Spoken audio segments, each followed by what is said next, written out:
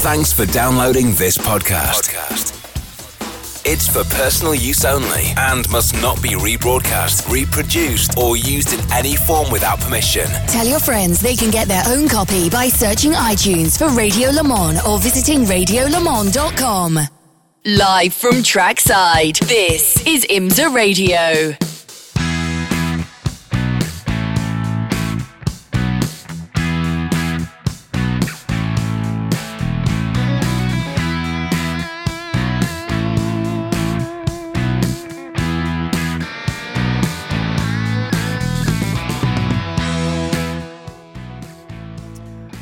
Well, we can honestly say that 2023 is well underway as far as IMSA competition is concerned. If you've been listening to IMSA Radio either on RS2 or via 107.9 throughout today, you will know we have actually had our first race. We're a little further away from that for the IMSA WeatherTech Sports Car Championship. Their first race is next weekend, and it's a pretty important one. It's the Rolex 24 Hours of Daytona. We're going to set the grid for that race tomorrow, and you'll be able to see and hear that here in the United States and further afield with our international TV feed on IMSA.tv and of course via the live video button at IMSARadio.com. But there's plenty of action before that, and next up a 1 hour session, the fourth session in the Raw before the Rolex 24 for the IMSA WeatherTech Sports Car Championship, and it's live and exclusive here on IMSA Radio.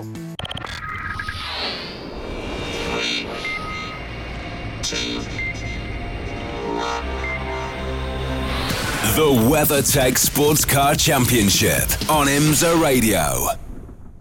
Let's head straight down to Shea Adam, where the first thing I need you to do, Shea, is it's overcast here. Temperatures are holding up, is what I'm prepared to say. Or holding down, as it were. Well, they haven't dropped massively. 66 Fahrenheit in the air is 19 Celsius. 75 on the track is 24 Celsius. It's now 66% humidity. And is there a smell of rain in the air? The wind's just picking up and coming in from the coast. I'm going to say no to the rain question. For now, I'll say within an hour it'll probably be raining. I have added another layer because the temperature has dropped quite noticeably. And putting on the light red rain jacket might alert some people into thinking that I'm preparing for the worst. But as it were, I just got a little chilly during that last race. But it is still on either side of us. The clouds, however, have gotten way more ominous in about the last 25 minutes, to the point now where if you look out past the end of the grandstand inland, it looks quite bad. That is where the weather is coming from. I've just gone all the way down towards pit in, though, because I was trying to see what the atmosphere is like down here, if there were going to be people perhaps not running this session for the risk of rain. No, that's not the case. Everybody's trying to get it in before the rain falls, and everybody has that channel on their TVs, John, with the weather forecast coming in. Yeah, we might get wet. Yeah. I'm slightly worried because Owen Trinkler is still standing next to me in his Team TGM T-shirt, and I'm wondering if his car is on the pit lane, Shea. Do you want me to go check and see? Well, it is. I can see that from here, actually. Is there anyone sitting in it, or is there a Owen Trinkler-shaped space behind the wheel? Would you like me to check with his team and make sure that they're not looking frantically for him? No, I will say to Owen, at the end of that last race, I ran into Ted Giovannis' co-driver, who was in his fire suit. He looked like he was ready to get into a race car, so I'd imagine it will be Ted's turn to go as soon as the green flag comes out. Okay, that seems right. There was a plan. Listen, we're having a bit of fun at Owen's expense. In all fairness, like all race teams, and particularly all good race teams, Owen, there was a plan. We might have lost you had there been rain. Is that correct? There was, and I was hoping there wasn't going to be rain because I wanted Hugh Plum and Ted Giovannis to get some running in. And as I see my car leave, it's weird kind of seeing it from up here. There it goes. Well, it's Ted's car, but I get to drive it. So. Yeah, I know what you mean. Yeah. Over to turn one. It is slightly ominous. Looks like a bit like a sci-fi movie at the moment. I'm expecting the Ghostbusters theme to start playing anytime soon because over towards turn 1, it is looking a little bit darker. That's why everybody was ready to go off pit lane. As soon as it was green, there's no waiting around. Let's go. What's the plan for this session then? I mean, there is plenty of running this weekend for all the cars. It looks like there's plenty of running. Is there plenty of running, and how do you work out your run plan for each session? Well, and you know the guys, Tom from TF Sport. I mean, there was a plan. Furrier, there was a plan already coming into this weekend. Set a week ago. Now, weather can change that, which it was going to. If weather would have been there, it would have been Matt Plum and myself doing some stuff. I mean, nothing speed-wise in the car, just trying to do some stuff with the rain tires. But if it was dry, this was definitely a huge session, and Ted's session. That was set, a week ago. And the next time I'll see the car, if we get rain tonight, we'll be qualifying tomorrow. It'll be the next time I'll be in the car. How much store do you put on qualifying for a 24-hour race? Well, we're a one-off deal, and so this is the only race that we're going to do in the WeatherTech Championships. We'll focus on the Michelin Pilot program. I don't know. I've asked that question, and they said we're just going to focus on it tomorrow. And so, I've got kind of used to qualifying a little bit over at Michelin Pilot when I did in 19, and so we'll go for it and see what we got tomorrow. We've been pretty quick so far. We led the last practice in GT Pro, and I think we've been first or second, and those guys put a great effort together for us, and I'm happy to be with them, and we'll see what we got tomorrow, John. I don't know. We'll see if everybody's going to show their cards or not. Do you make massive changes for qualifying to the car? If it's going to be important, is it worth putting a qualifying setup on the car? We haven't done anything as of to date in any of the testing. We've never put any emphasis on qualifying. You might see a lighter fuel load, different air pressures in the car.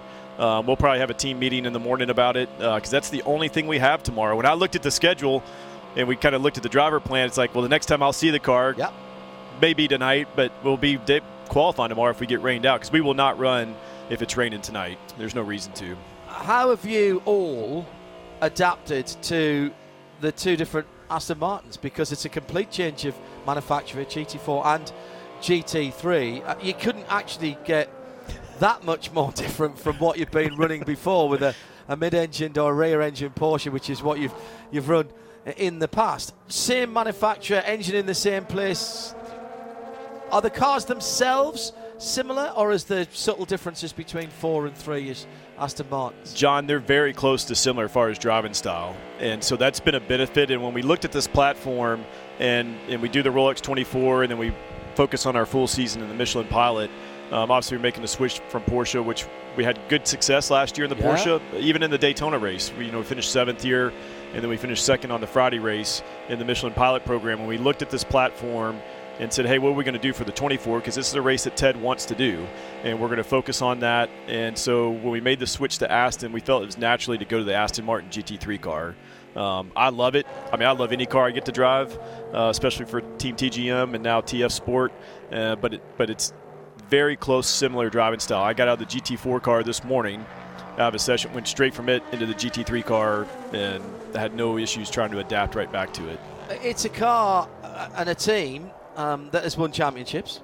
TF with the GT Le Mans car have won world championships and won at Le Mans, so they know which way is up. How much are you leaning on Tom Furrier and his team, particularly for the GT3 car? We're leaning on them quite a bit. I mean, they're running that program, Tom Ferrier and those guys at TF.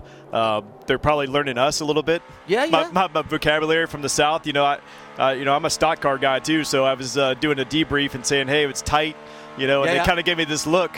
Tight? What are you talking about? Near me, understeer. Oh yeah, understeer. So, push, understeer. Pushy loose. Hopefully they got their headsets on. So tomorrow I may mess with them, or at some point next week tell them I need to round a wedge in the car and see what happens.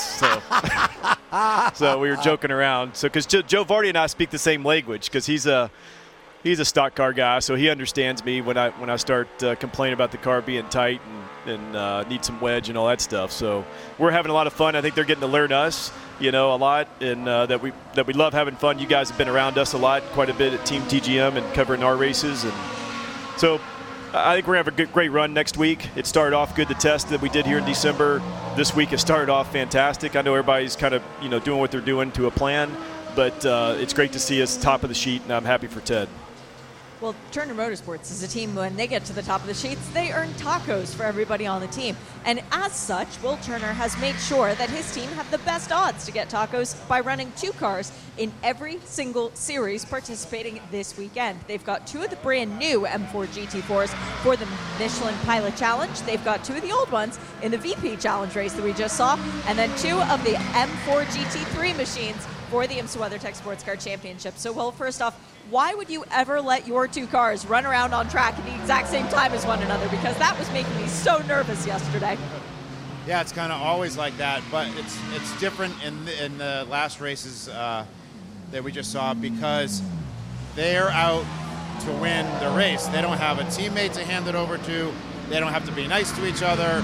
And we told them that at the beginning of the race. They're like, you guys are in it independently. Do what you want, you know. But I think my drivers hopefully are a little smarter than that. Not that I'm saying drivers are smart, but no, they were having fun, and it was great to watch. And as you and I just discussed before you went on air, it was a great series, and it's a perfect place for people and teams to show their stuff, have a little fun, and people were getting on it out there, and they weren't like, this wasn't just driving around. There was some moves, there was some passing, and it's going to be good. Now, coming back to WeatherTech, the Daytona 24, you have run 2 cars before at the same time. They've been in the same class. Now you've got the opportunity to win both classes at the same time. Does that make you approach the race any differently? Yeah, so we weighed the different options of if we ran 2 cars in GTD, if we ran 2 cars in Pro, or if we split them. And between the car count and my driver and drive time options, it seemed like it would be best to hedge our bets in both classes. And the more and more we thought about it, the more sense it made. So I think one of the biggest things is we don't have 2 cars that are necessarily competing against each other, so they can work together. So one car learns some stuff, they'll tell the other car, because they're not competing against, we're working with, right? So I think it's best all around. It's great that we could do that. We could get 2 programs together, but we are going to run in GTD and the sprint races. So then it's back to a little friendly competition. But overall, I hope we made the right choice. And in the pro category, I think we have a 33% chance of getting on the podium. That's our best odds since I've been running the Daytona 24. You are the only BMW team who had their car last year at Daytona. You're the only ones with experience at the M4 GT3, meaning you've got a lot that you've learned in the last calendar year. How much better has the car gotten since you got it here a year ago? That's a great question. When we were here last year, we didn't know anything about the car, so it was a learning process. And it was a good learning process for most of the race, and then things kind of went wrong. And we said we'll come back next year, fix all those things, and we'll do a little better. So after doing that and running the whole season, we're ready for this. The team's ready, the drivers are ready, the cars are ready. The cars are great. As you saw last year, the cars can win races, they can be competitive, they're extremely reliable. So we're really looking forward to getting this race started. And we got something to prove. We got to prove that we can be there at the end, and hopefully we'll be up front. As someone who will see the cars both from the commentator's box and the racetrack, thank you so much for doing 2 different liveries as well. Yeah, it's when we were talking about liveries, it's very easy to do a white car, and there happens to be another BMW that's a white car. So if we did 3 white cars, I don't know who would know which pit to stop in and which crew would change whose car's tires. So yeah, we changed it up a lot. I really like how the cars are split like that. We will have a yellow and blue car throughout the season. So we'll have 3 different liveries for everybody to watch and for the crew to get used to servicing the cars. I love the Turner colors. Let's keep them going and let's get some more tacos. Absolutely. Tacos for everyone. Tacos for the world. Save the tacos, save the world. Will Turner, one of the real characters. Not often we get to hear him speaking to us, but that's very cool to hear from Will Turner there. Owen Trinkler is with me. Before we let you go, what are you expecting to achieve in this session with your teammates out in the TGM, both the TGM cars?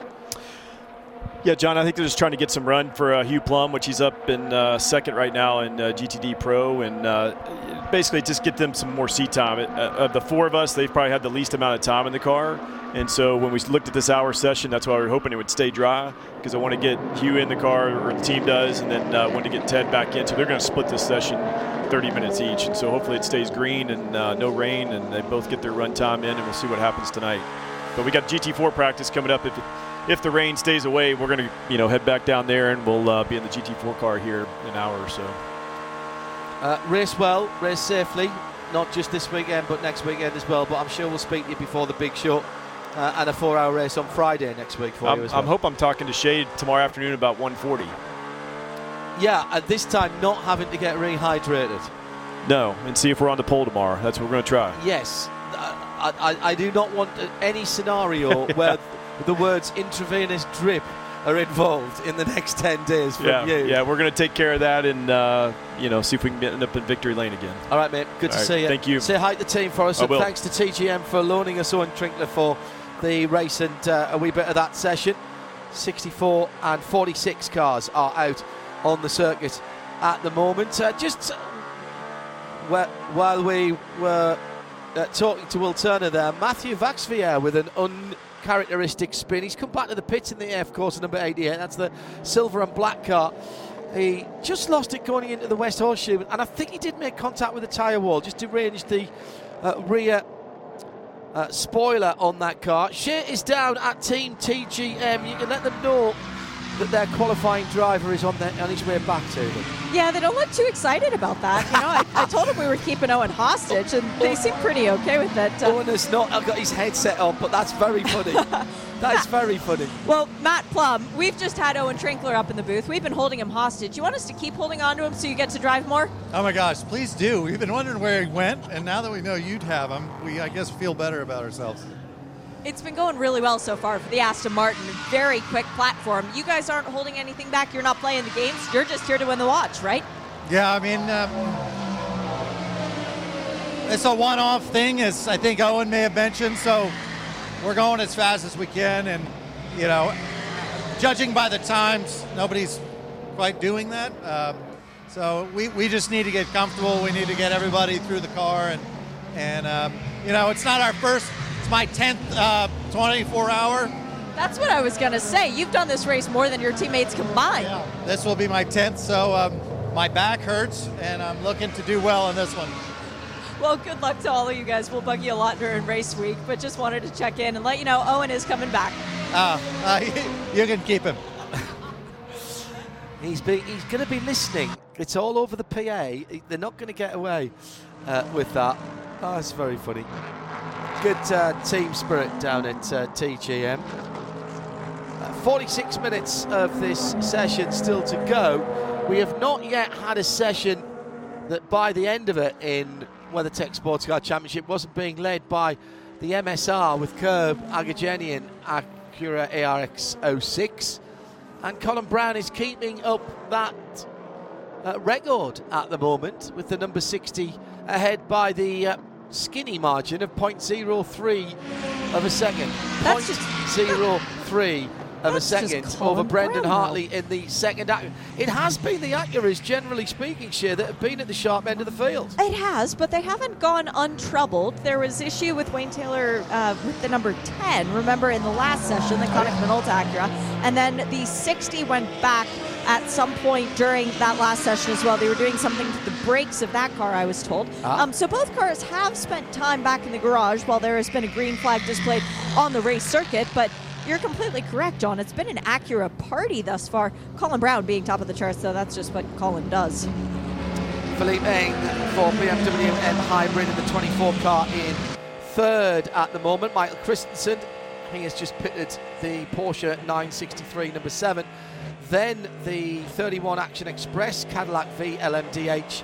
Alexander Sims and Richard Westbrook is in the 02 car.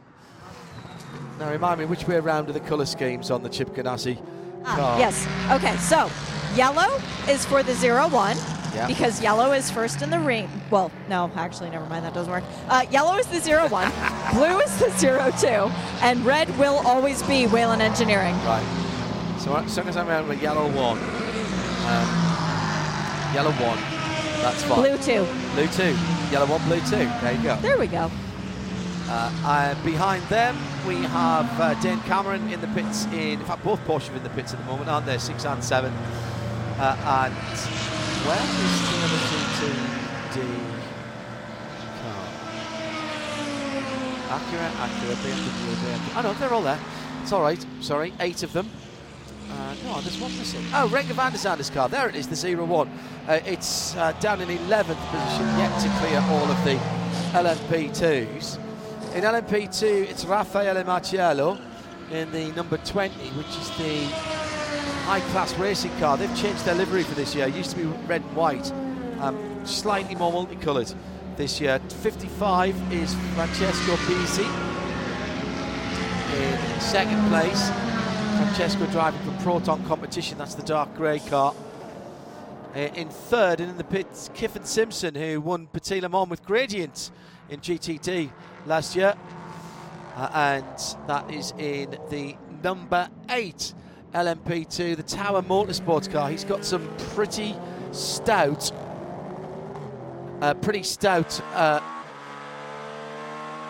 teammates in that car.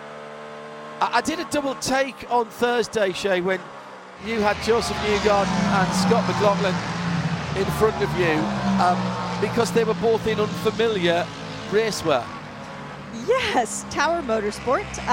What a coup, we should say it, by the way. What a great job that John Ferrano has done preparing for this race by getting one of the most, how do I even put that? One of the hottest drivers on the market as far as the silver goes for Kiffin Simpson. He got to test a Chip Ganassi Indy car in the off-season, so he's had quite a bit of experience lately with downforce. And then, of course, we've got Joseph Newgarden and Scott McLaughlin, 2 of the top 4 IndyCar drivers last year as far as the championship was concerned. They are in that Tower Motorsport car. Now, why is it relevant to put IndyCar drivers into LMP2 cars? Well, last year, it was 3 IndyCar drivers who won the Rolex watch. It was Devlin DiFrancesco sharing with Pato O'Ward. Eric Lux was the non-IndyCar driver, and then some guy named Colton Herta, who happens to be driving not 1 but 2 of the BMW GTPs this weekend. Shea Adam down in the pit lane. Coming up to just over 40 minutes to go. It's getting considerably darker. I can start to see the illuminated numbers on the GTP cars, particularly on the BMW of Nick Yellowly. Great to see Nick in this car as well. A real opportunity for so many drivers being brought forth by this GTP LMDH hypercar era at the top class of motorsports. And we have got this coming together of the 2 major sports car series in the World Championship, the WEC, and of course the IMSA Championship, and the opportunity for the GTP cars to compete in the World Championship as LMDHs. As yet, no one's taken up the opportunity to bring one of the LMH cars into IMSA sports car racing. There is a procedure that has to be gone through if you do either of that, because there are effectively 4 cornerstones of performance that have to be assessed. The WEC used the Audi Sauber wind tunnel in Hinwil in Switzerland, and it's the wind shear facility up in North Carolina that is IMSA's baseline for aero, engine power and suspension. All have to be benchmarked as well to allow the cars from the other rule set to cross the aisle, as it were. We've seen some going to WEC. As yet, none of the LMHs have requested to come into IMSA. I suspect it won't be too long. I don't think this year, possibly next year. Well, we know we're going to see the Lamborghini here, but that's going to be built to LMDH GTP regulations. So when will we see a Toyota or a Ferrari or a Peugeot perhaps over here? Well, Peugeot aren't a manufacturer in the States, so they wouldn't be allowed, but there's nothing to stop it being badged as another brand in the group, and there are legion in terms of what that could be. 39 minutes to go. Colin Brown, the quickest in GTP. Raffaele Marcello's just pitted the high class that leads in LMP2. Nico Pino in the number 33 LMP3 is the fastest there. And in GTD, once again, it's a GTD ahead of the GTD Pros, as Nicky Thiem has the 44 Magnus Aston ahead of Hugh Plum in the number 64. Down at the far side of the circuit, we have a spun Ferrari at turn 6. It is the number 21 car. It is pointing now in the correct direction. So all is clear, and we can head down to Shea Adam in the pit lane. Welcome home to Alessandro Balzan, 2 times the champion in the IMSA WeatherTech Sports Car Championship, winner of every major race in this series except Daytona. Is this new Ferrari, the 296, going to be the key to getting you that Rolex? Well, you know, it's great to be back, and it's really great to be, of course, you know, the Ferrari. I feel like I'm really grateful to be able to be behind one of the 296, and so big thanks to Tettila Racing. We are the full Italian lineup, and it's great to have Antonio in the car. It's a great reference. It's bring a lot of experience. You know, he's been testing this car from almost a year. So it's a new car to discover, but of course you can tell that the Ferrari DNA is still there, and so it's really cool to drive. And I think the car is it will be competitive. Will be all about, you know, okay, the BOP, but also, you know, there are so many new components. It's a big change from the past, so it's all about, you know, surviving and try really the main target for us is to see the checkered flag, and then if we really have a shot for the win, why not?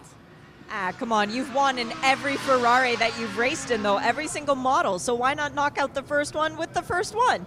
I totally agree. I mean, when we did the world debut with the 488 was Sebring, that was it turned out pretty well, so I hope it's gonna go as smooth as that one.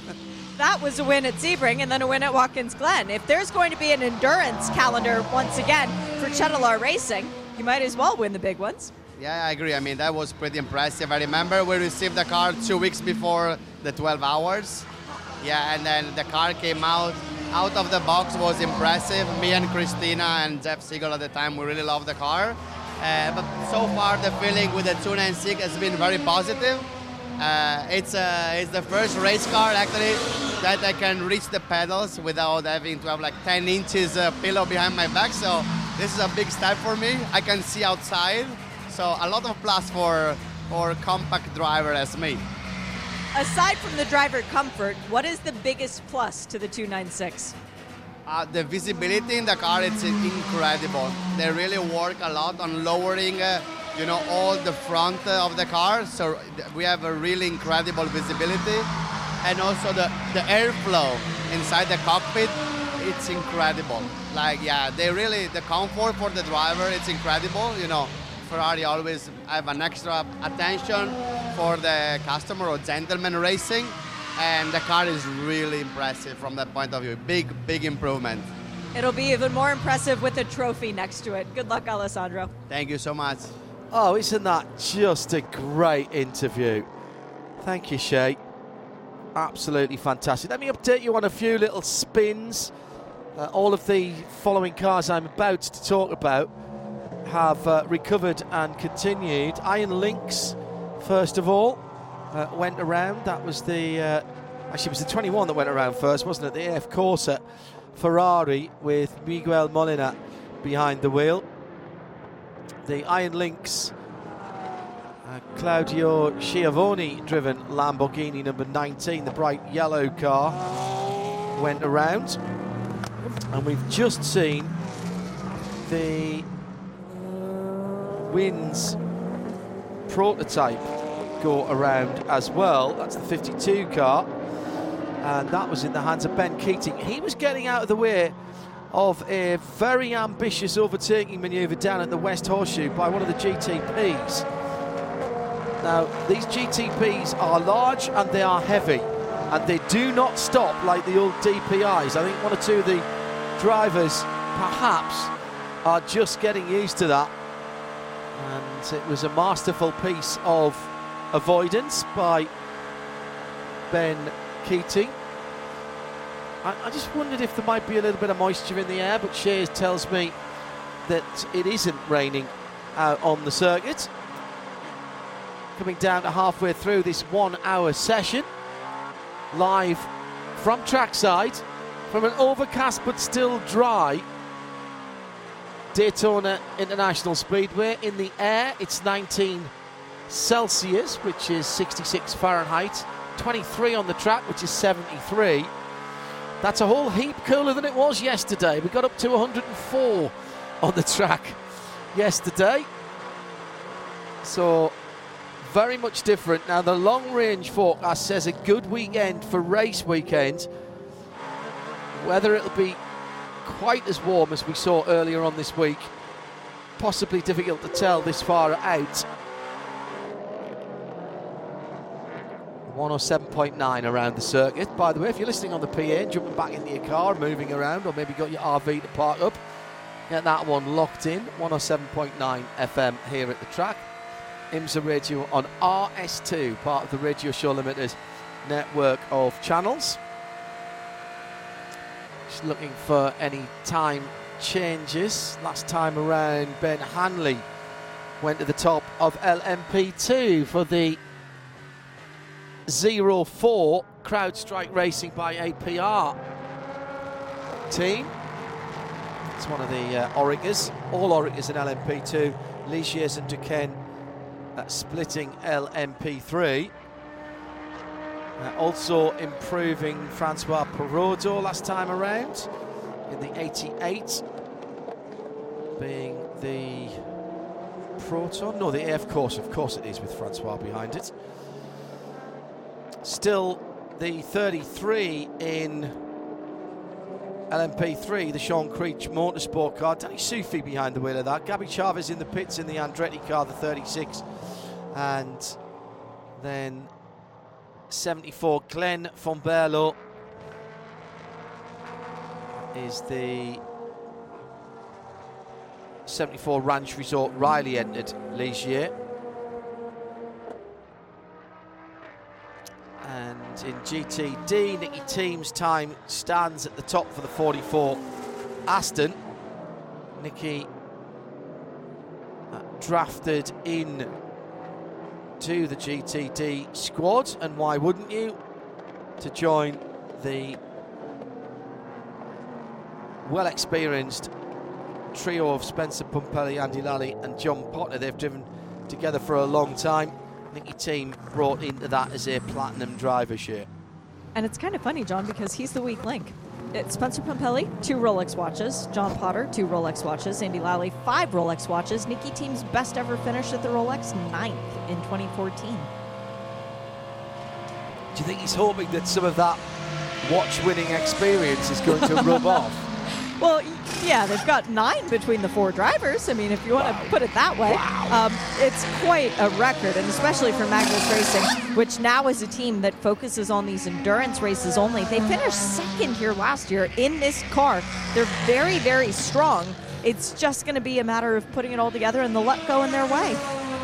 Huge lump of rubber thrown off the back of the Iron Lynx Lamborghini and striking the windscreen of the Cadillac 02, which has Earl Bamber behind the wheel.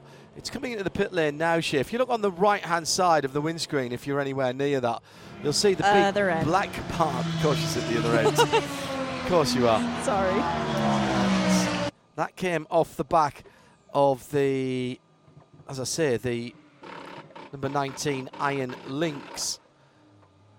Now, the question is, if it did left that much of a black mark on the windscreen, did it do any damage anywhere else on the front of the car? It looked to me as though they were unfastening the front part of the body on that 02 machine. Improvement last time around. No, that was Dan Cameron. That's a while back. He's since come into the pits. Acura, BMW, Porsche, Cadillac. So it stands right now. A moment or two ago, a prototype in the shape of the 43 that did not want to turn into the back straight chicane. That would be the MRS GT racing car, and that would be the car that is being driven by Sebastian Alvarez, who was trying to get up to speed earlier on, had a couple of 3 spins, one not of his own making in fairness, but clearly still needing a little track time. And Given Simpson being given the black flag, mechanical black flag on the number 8. That is the LMP2 machine of Tower Motorsports. I'll try and find out what that's about as Shea Adam brings us more atmosphere from the pit lane. Shea, where have you got to? I've gone down to Kelly Moss with Riley, and fresh out of the number 92 Porsche is Alec Udell. And Alec, it was just about 10 days ago, you were bouncing off the walls, excited for your first ever experience of the 24 Hours of Daytona. Now you're here, you've just gotten out of the Porsche, still feeling that same excitement. Yeah, totally. Obviously, it's a great crew we've got here with Kelly Moss and Riley. We've got a great driver lineup. David and I did some hard work last year in the GS program with the Porsche to get us ready for this event. So we're still super excited and happy to be here. Obviously, we're working through a bit of the new car, and just that's always what happens when you have a new platform. You've got to kind of take the development step by step, so that's what we're doing. What is the most important part of this weekend been? I think the most important part is just getting us all time with all the new cars and new people that are out there, you know, looking at places where maybe we may have some issues with other cars and traffic, and just seeing what the difference is in capabilities between the cars, knowing when a prototype is back, if they're going to be able to dive you into the bus stop or if they're going to stay behind. So a lot of that stuff's just getting into the rhythm that's getting us ready for the race next weekend. You know, our focus is, of course, on the last 4 hours next week. How are the track conditions just now? I think the track conditions felt pretty decent as far as I was feeling. Maybe a little bit of a headwind is the only thing I could feel in the car, but other than that, yeah, it feels good. I think we're getting maybe a bit colder front coming in, so that's always a good thing. And all the cars make more power that way, so I know all the drivers are happy when that happens. And Alec, from your perspective, you're a Porsche champion many times over. Now driving this new 992, how is it? I think the car is an awesome car. You know, there's definitely some potential in it that I'm hoping we're getting to show, but at the moment it's, you know, maybe a little bit neutered from what we were expecting, and you know, it kind of shows with all the cars being where they are. So we're just focused on what we can do and making the car the best that it can be. But to drive it, it's really a pleasure. It's one of my favorite GT3 cars that I've driven so far, and I've been in a number of different ones. So I'm happy with it and very excited with what the new Porsche has to offer. You can't hide that smile even when you're talking about it, but how hard are you pushing out there right now? You know, we're trying to get the most out of the car. I think it's just trying to see what this car is really capable of and show that maybe the performance level that we've been given isn't exactly where we think we should be, and you know, just trying to give all the data and show that we're making the most out of the platform that we have.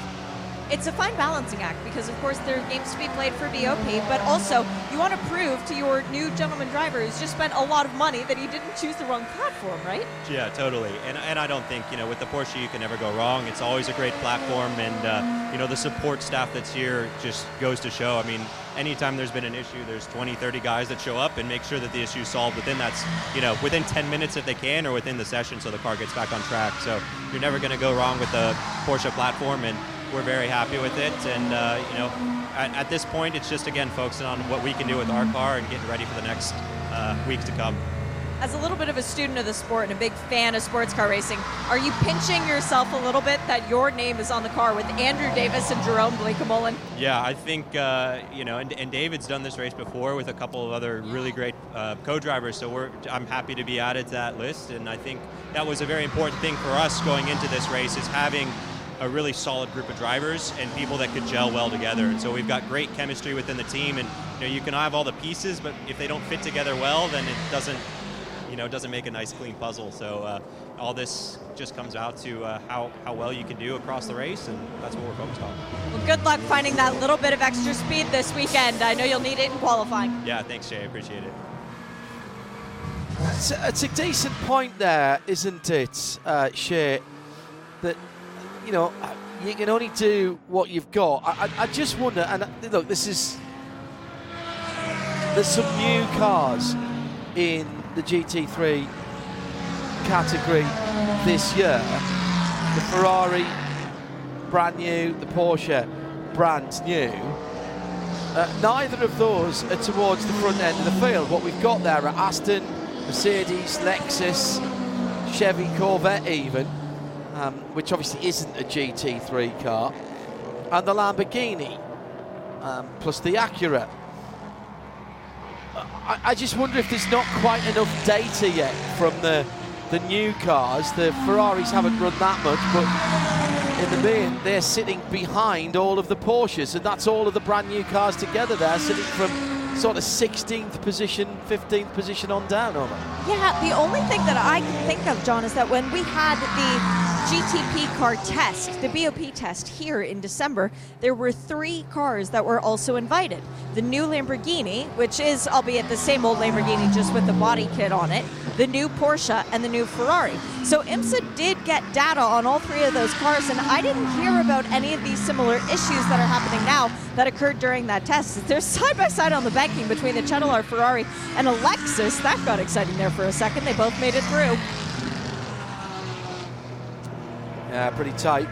62 Reese car. Had problems yesterday, yeah, we hardly saw it. It's been running well today, though, John. It has? Yeah. Oh my God, that is a thing of beauty, that car. And it's so obviously a Ferrari. Look at the rear 3/4, and you can absolutely see the heritage of that car. It looks like it's just come out of the Mille Miglia. Very sophisticated GT car, that. The side window shape, the haunches of that car. Absolutely glorious piece of kit. It's not up to speed yet. As I say, the same as the Porsches, but there is time, and I'm sure there'll be representation made to IMSA. For what it's worth, people talking last or shouting loudest are not going to get BOP breaks from IMSA. It is all done absolutely empirically from independently collected data from IMSA and their technical team, Shane. Correct. There's a truck in the back of the paddock full of computers and data analysts, and all they are doing is staring at numbers, trying to figure out what is going on. IMSA has way more information than any of the teams do. Typically on a race weekend, there will be 3 timing sectors. IMSA can have 12 timing sectors if they want to. They can have even more than that, so they can tell when people are purposefully backing off, where they are, what they're trying to do. Manipulating the system doesn't work anymore because IMSA is Big Brother and they see all. And I'm not saying this as a good thing or a bad thing or anything, but if you're going to try and play the games, which we know that everybody in the paddock likes to play games when a watch is on the line, IMSA's gonna know. So just because you're showing maybe too much speed, not enough speed, IMSA will put it into context and then make motion forward. That's why we trust them. And to be fair, there's either no complaining or everybody's complaining. And actually, if either of those is fine, isn't it? As long as it's uniform, it's fine, yes. I'm just looking at some old Ferrari photographs to try and rack my brain as to what the back end of that car. I think the back end of that car, the new car, has real echoes of the 250p from the early 1960s. It looks a bit like a spaceship, honestly. And the other thing I was going to say about that car, and thank you for reminding me, John, is that it was designed at the exact same time as Ferrari has been designing their hypercar. Oh, yes. Anything they have learned that worked well on the hypercar, you can imagine will be on the 296. And it has the same engine as the hypercar, the 2.9 V6. This is all part of Ferrari's Formula One engine development program, believe it or not. they are getting very, very important information about what goes on in the cylinders of a V6 engine. And for the new engine regulations coming up in Formula One, that's really important. I don't think it's any surprise or secret that Ferrari have committed to their new hypercar program, the 499p, because they have a surfeit of very clever people who they can't keep employed solely, at least, on Formula One because of the cost capping. So keeping them gainfully employed on something else, for example, going and trying to win Le Mans, which is a very Ferrari thing to do, hasn't happened outright for quite some time. Well, that makes perfect sense. You keep all your best and brightest. You split their working week between Formula One and prototype racing.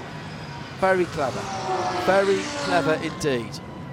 And by the way, do you know why the 499p is the 499p? Go for it.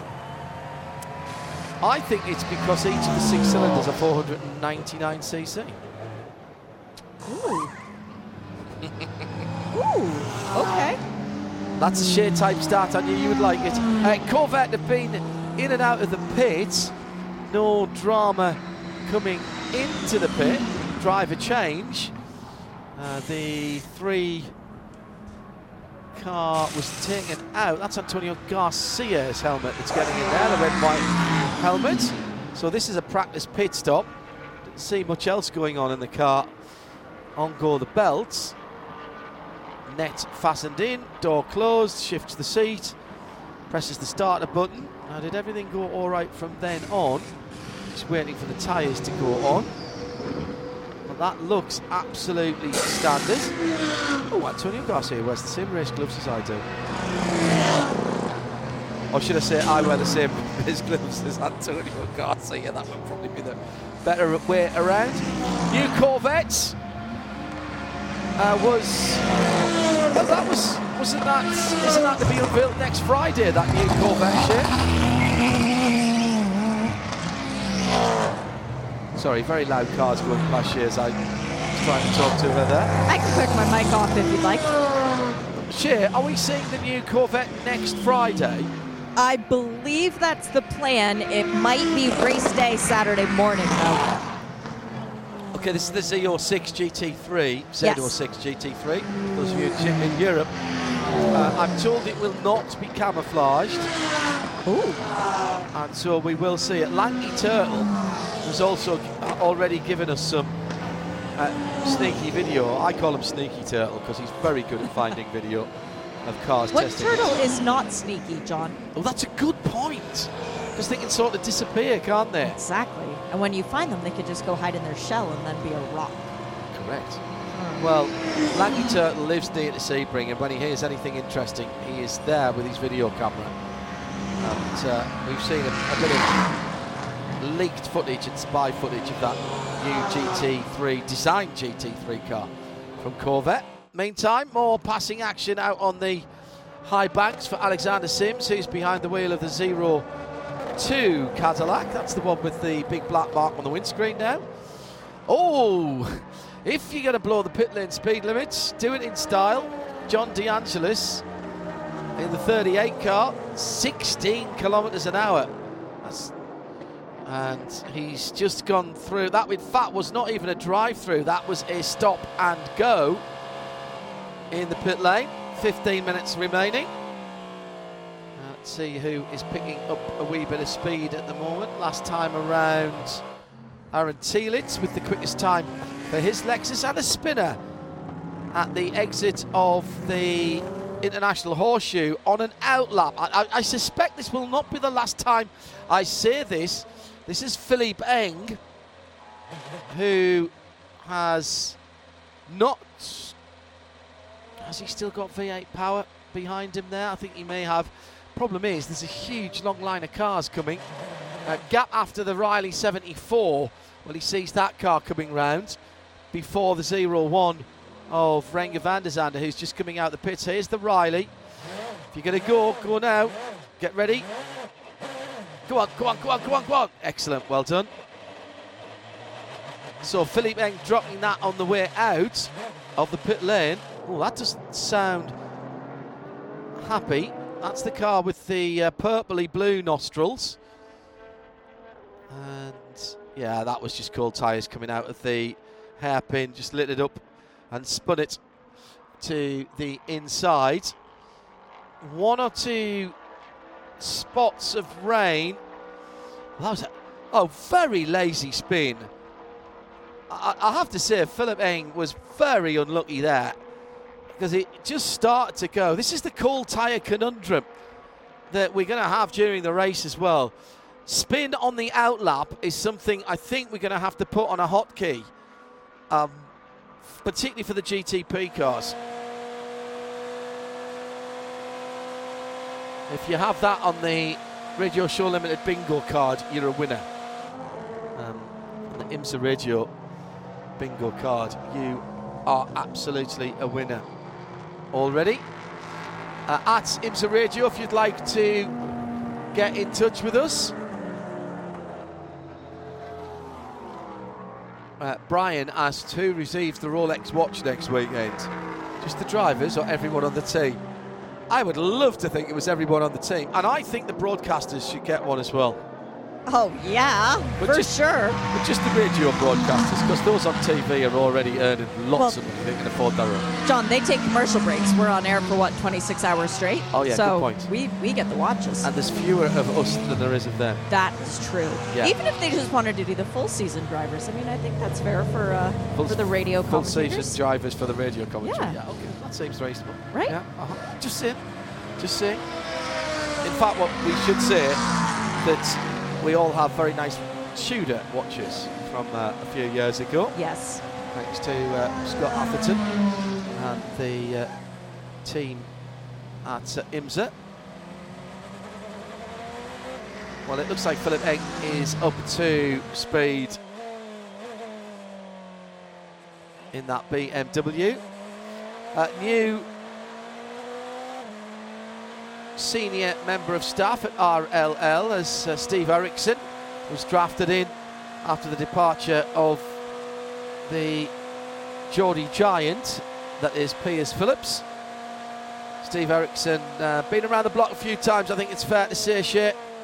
Over at Honda Performance is where I came into contact with him, but he's been around a few manufacturers and a few teams, and that very smart hire indeed from Bobby Rahal and RLL to get Steve on board.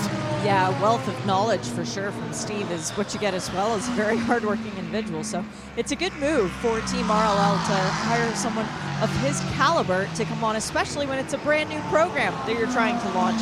That adds some extra complication to things, as the radar is showing, John, that rain is going to be starting here any second now. I'm still dry, my hood's still down. Okay. You can see me, I'm in bright red on the pit lane, just by the Rolex chute right now. I'm starting to make my way back down toward the GTP cars, but the raincoat is definitely not coming off. Okay.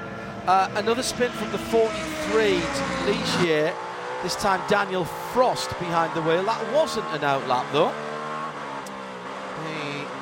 Turn 7, so a pretty quick place to have a rotation in the MRS GT racing car. Now, who is in the number 60? That is a very aggressive run through traffic for Simon Pagenaud. Of course it is. And we can confirm that the MSR drivers, all the MSR drivers, will be the Q and A panel. Well, they'll be the A panel. You're the Q panel at the festival, fan festival, on Wednesday at 1 Daytona, right behind us here in the main grandstand. More than 100 IMSA series drivers signing autographs. Cars on display, pit stop demonstration, bit of music, bit of fun, few giveaways. Some great places to grab something to eat and drink as well, of course, at 1 Daytona. And the MSR drivers, that's all Wednesday evening. If you're heading to Daytona for the Rolex 24, get here. All the details on the 1 Daytona and IMSA.com site. Shit, Adam, where are you at now? There's kind of pit stop practice happening on the pit lane, but it doesn't involve any of the mechanics. It's actually driver change practice for the Windward number 57, the TechMet-sponsored car. All 4 of the drivers are helmeted, all 4 of them holding seat inserts of various kinds, and all 4 of them taking turns, rock, paper, scissors style, as to who gets to go in and who has to come out. But they are using the rest of this session very wisely to practice jumping off the wall and then getting in the car. That is something that you're not often afforded the ability to practice because, well, track time is valuable.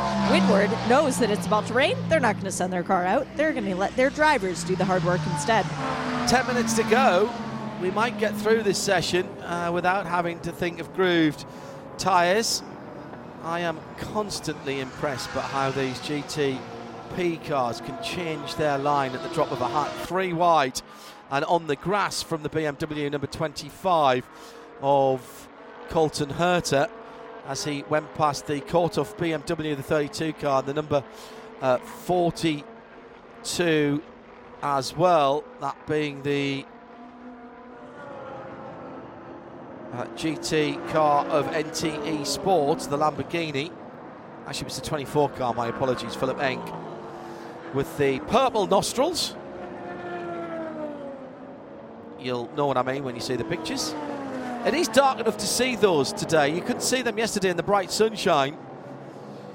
I've got to find out how to turn that feature on the 840 Cabriolet that we're driving this week. I bet it's there somewhere. I bet there's coloured strips. I've got the orange lighting on the inside. It looks great. I like this idea of coloured lighting on the inside of cars. 01 is Renger van der Zande in the bright yellow fronted Ganassi Racing Cadillac V LMDH. Currently in 6th position. Cadillac sitting just over a second away from the 2 Acuras, with the BMWs and the Porsches in between. Acura, BMW, Porsche, Cadillac. It's not alphabetical order, is it? I'm really not happy with that. Cadillac should be ahead of Porsche, A, B, C, P. I'm sure Porsche wouldn't agree with me for that. Problems yesterday for the 963 number 6 with a wheel bearing issue that kept it off the track for quite a long time, with Mathieu Jaminet and Michael Christensen in the 6 and 7, both lapping consistently at the moment. In fact, Mathieu Jaminet just putting his best first sector in. Shea Adam has spotted something. Let's have a look at the front of the 7 Porsche. Next time it goes by. It's into the pit lane now, John. I can actually see it. Oh my gosh, it almost collided with the number 10 Acura, who was leaving its pit box. That was a very scary moment. The reason I asked is because I'm walking down the pit lane and all of a sudden I see a new Porsche nose up on the wall. I think this is standard practice, though. They're putting the old one down below the new one. A little bit awkward for the mechanics to try and maneuver around it, but indeed they are putting an identical nose onto the 7 as the one that just came off. There's no flaps on the front of this car, no dive planes, nothing of that sort to try and distinguish if they were doing a different aerodynamic feature with all of this. And as I just move out of the way from Maro Engel's video, sorry about that, ladies, nice to see you. But yeah, the noses are identical, so it's not as if they could have changed something on one to the other, but they did just put a new one on and sent that car back out. Number 10 is out of the pit lane. Ricky Taylor has taken it out. He was pulling forward as the Porsche cut across the front of him from the outlane. It wasn't as close as perhaps Shea thought it was, and they were both on the pit lane speed limiter. But the point that Shea's making is how difficult it is to see when you're sitting in the left-hand side of that Acura with all the wraparounds and all the gubbins around you. It's almost impossible to see anything coming from your right-hand side. Now, the Porsche was ahead, so once it got beyond the number 10, then at least Ricky Taylor could see what was going on around him. John, Oh, never mind. The BMW is going back behind the wall. I was going to say, that purple nostriled car that you had just talked about appeared in the pit lane, and I am staring at the BMW pit box, who are not at all prepared for that car to come in. Well, that explains why. He's going straight back to the garage. How much time left in the session? Should we be nervous? Under 5 minutes. Yeah, nope. I'm going to call this as them calling it early. Yeah. Maybe they looked at the radar. Time to put the kettle on for a cup of tea. It's 4 o'clock in the afternoon. That's afternoon tea time. Nice cup of tea, some homemade scones. Obviously, jam going on first. Not having. Who is it that you always have that fight with? Was it Jim Roller? It's the responsible adult. Oh no! It's heresy. I'm telling you. Wait, jam before butter?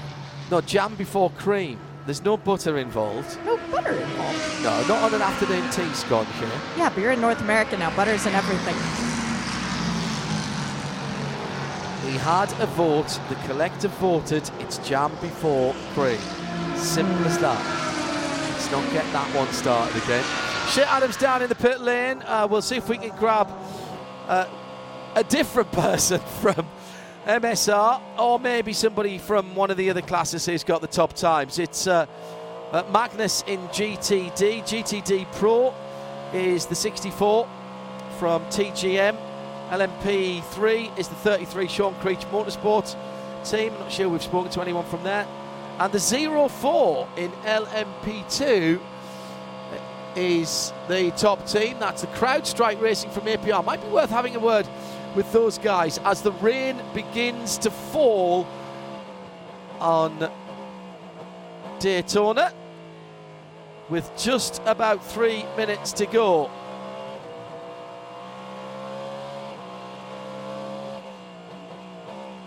So Sean Creech Motorsport, the 33, is the pick for our post-session interview. Shea is on the way to the Stars and Stripes 33. I have important news. I can see through the binoculars. Shea's hood has gone up as she is walking past the Liqua Molly Turner number 96 car. That can mean only one thing, Shea Adam. It's not dramatic enough for me to put on the Canadian umbrella hat yet, but yes, the hood is indeed up. Okay. That means splashes of rain just on 2 minutes to go. And again, a relatively uneventful session, thank goodness. It's got quite a bit darker in the last few minutes as well. The sound that you can hear behind me was the revving of a Cadillac engine down through the gearbox. That was the number 02, wasn't it? Of Earl Bamber. There it is. On the high banks at the moment, heading round through Speedway Turn 4. Changing up, just coming out of 4 onto the tri-oval. Through the tri-oval now, listen to the engine notes.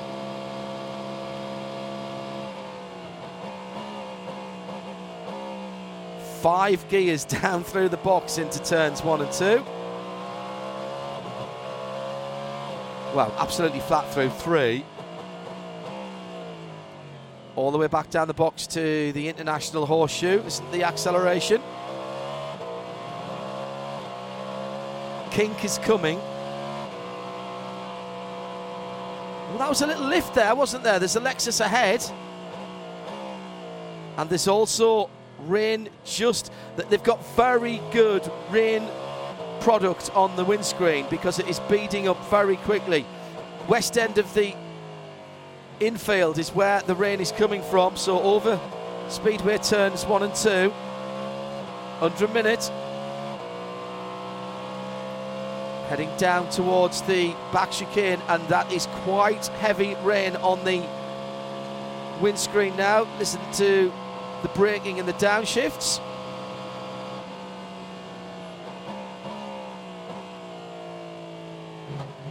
Yeah, taking it easy now. Not taking any risks. That is Earl Bamber behind the wheel, the Kiwi. I think he's staying low this time. I think he's going to pit. Just a slight glistening on the top of the surface of the racetrack. The headlights just picking that up a little bit. I don't think it's affecting lap times that much. In fact, Philippe Eng just put the best of anyone's Sector 3 in. Colton Herter out for BMW at the moment, and Simon Pagenaud completing his last lap. It's been a problem for the Iron Lynx number 19 Lamborghini. That's coming slowly back round from the west end of the circuit, which is where the Auto Nation MSR car is right now. Very different engine sound, much higher revving, the 2.6 V6 Acura.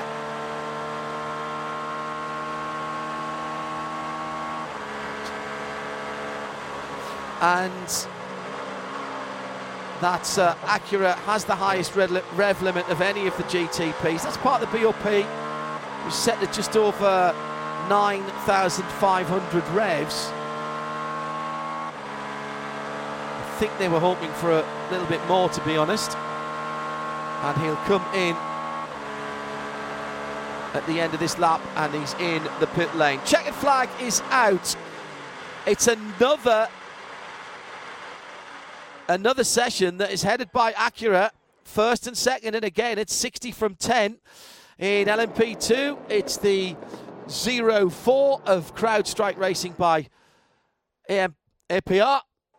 And in LMP3, Sean Creech Motorsport, which is where Shea Adam is. It's a wonderful thing to be able to say that the 33 is on top of the charts for LMP3. So Joao Barbosa, one session done. You're in, Gene, so obviously you're going to take all the responsibility for the fast pace of that session. But in seriousness, how good has this team been gelling together so far over the last 2 days? No, the team has been doing a really, really good job. It hasn't been smooth sailing for sure, but we really came down to, I think we found what the problem was in the last couple of practice sessions. Even if we were strong, we knew it could be better, and I think that we're definitely going in the right direction. Sean Creech and all these guys are doing a tremendous job, all Nico, Danny, and Lance as well. So we're just taking laps and make sure everything is comfortable, but so far it's going well. So we're finished this session with a good, comfortable car with a good lap time, so it's going in the right direction. Has the extra track time for Lance in the VP Challenge helped him at all with running in this P3 car? Yeah, absolutely. I mean, you always need one more lap in Daytona. And, when the session is done, it's like, if we could just do one more lap, You're always learning. There's track time is very important. Lance obviously needs all the track time, and we all need all the track time we can get. And running in the VP series is also very helpful for him, and also gives extra time for us because he has more time in the car, and we can share the car between us a little bit more, as he won't need as much time in the car because he had it in the VP series. Well, congratulations on finishing atop the session. We'll see what you guys can do in night practice. Yeah, I think nobody takes a trophy for practice, but we're happy that we're heading in the right direction. Spoken like a man who's won this race 4 times before, John. Yeah, and it's that easy way of doing things at this time of the competition. Shea Adam down there in the pit lane with Joao Barbosa. And let's just finish. We went to LMP3. And in GTD, that early time from the number 44 Aston Martin, that was Nicky Team that put that in, kept the Magnus car at the head of the GTD field and ahead of the GTD Pros as well, which was another Aston Martin. That was the number 64 of Ted Giovannis Motorsport. Then it was the GTD number 32, Michael Grenier in that car at the checkered flag. Lexus and GT Pro. Oh, now that's interesting. That changed around because it was its GTD sister car that was ahead to start with. So 4th in GTD is the Pro Lexus. That's the Mike Conway car he was driving at the end. Then Aston Martin and the Heart of Racing Pro car. Then the GTD Lexus. Parker Thompson getting some laps in this afternoon. Then 2 AMGs, the Winwood 57 and the Axel Jeffries number 75 Sun Energy 1 car. What have we got down in there? 1, 2, 3, 4, 5, 6, 7. Let's go to 10 in the overall. So 8th was the Acura of Catherine Legg. That's the Gradient car. 6th in GTD. 9th in GT overall, if you will. And the top 10 made up by the Chevrolet Corvette, number 3. Antonio Garcia driving at the end. Only car we didn't see there was the WeatherTech 79 GTD Pro Mercedes. Every other car, so 60 cars, turned some laps in that session. Number 4. We've got another session into the darkness tonight. We'll have that for you. We'll take a breath here and leave you with some content from RS2 IMSA Radio for the moment. Thank you very much to Shea Adam, and we'll be back with more action from the Raw before the Rolex 24, live from trackside. This is IMSA Radio. This program is a Radio Show Limited production. For more, check imsaradio.com and subscribe to IMSA Radio wherever you get your podcasts.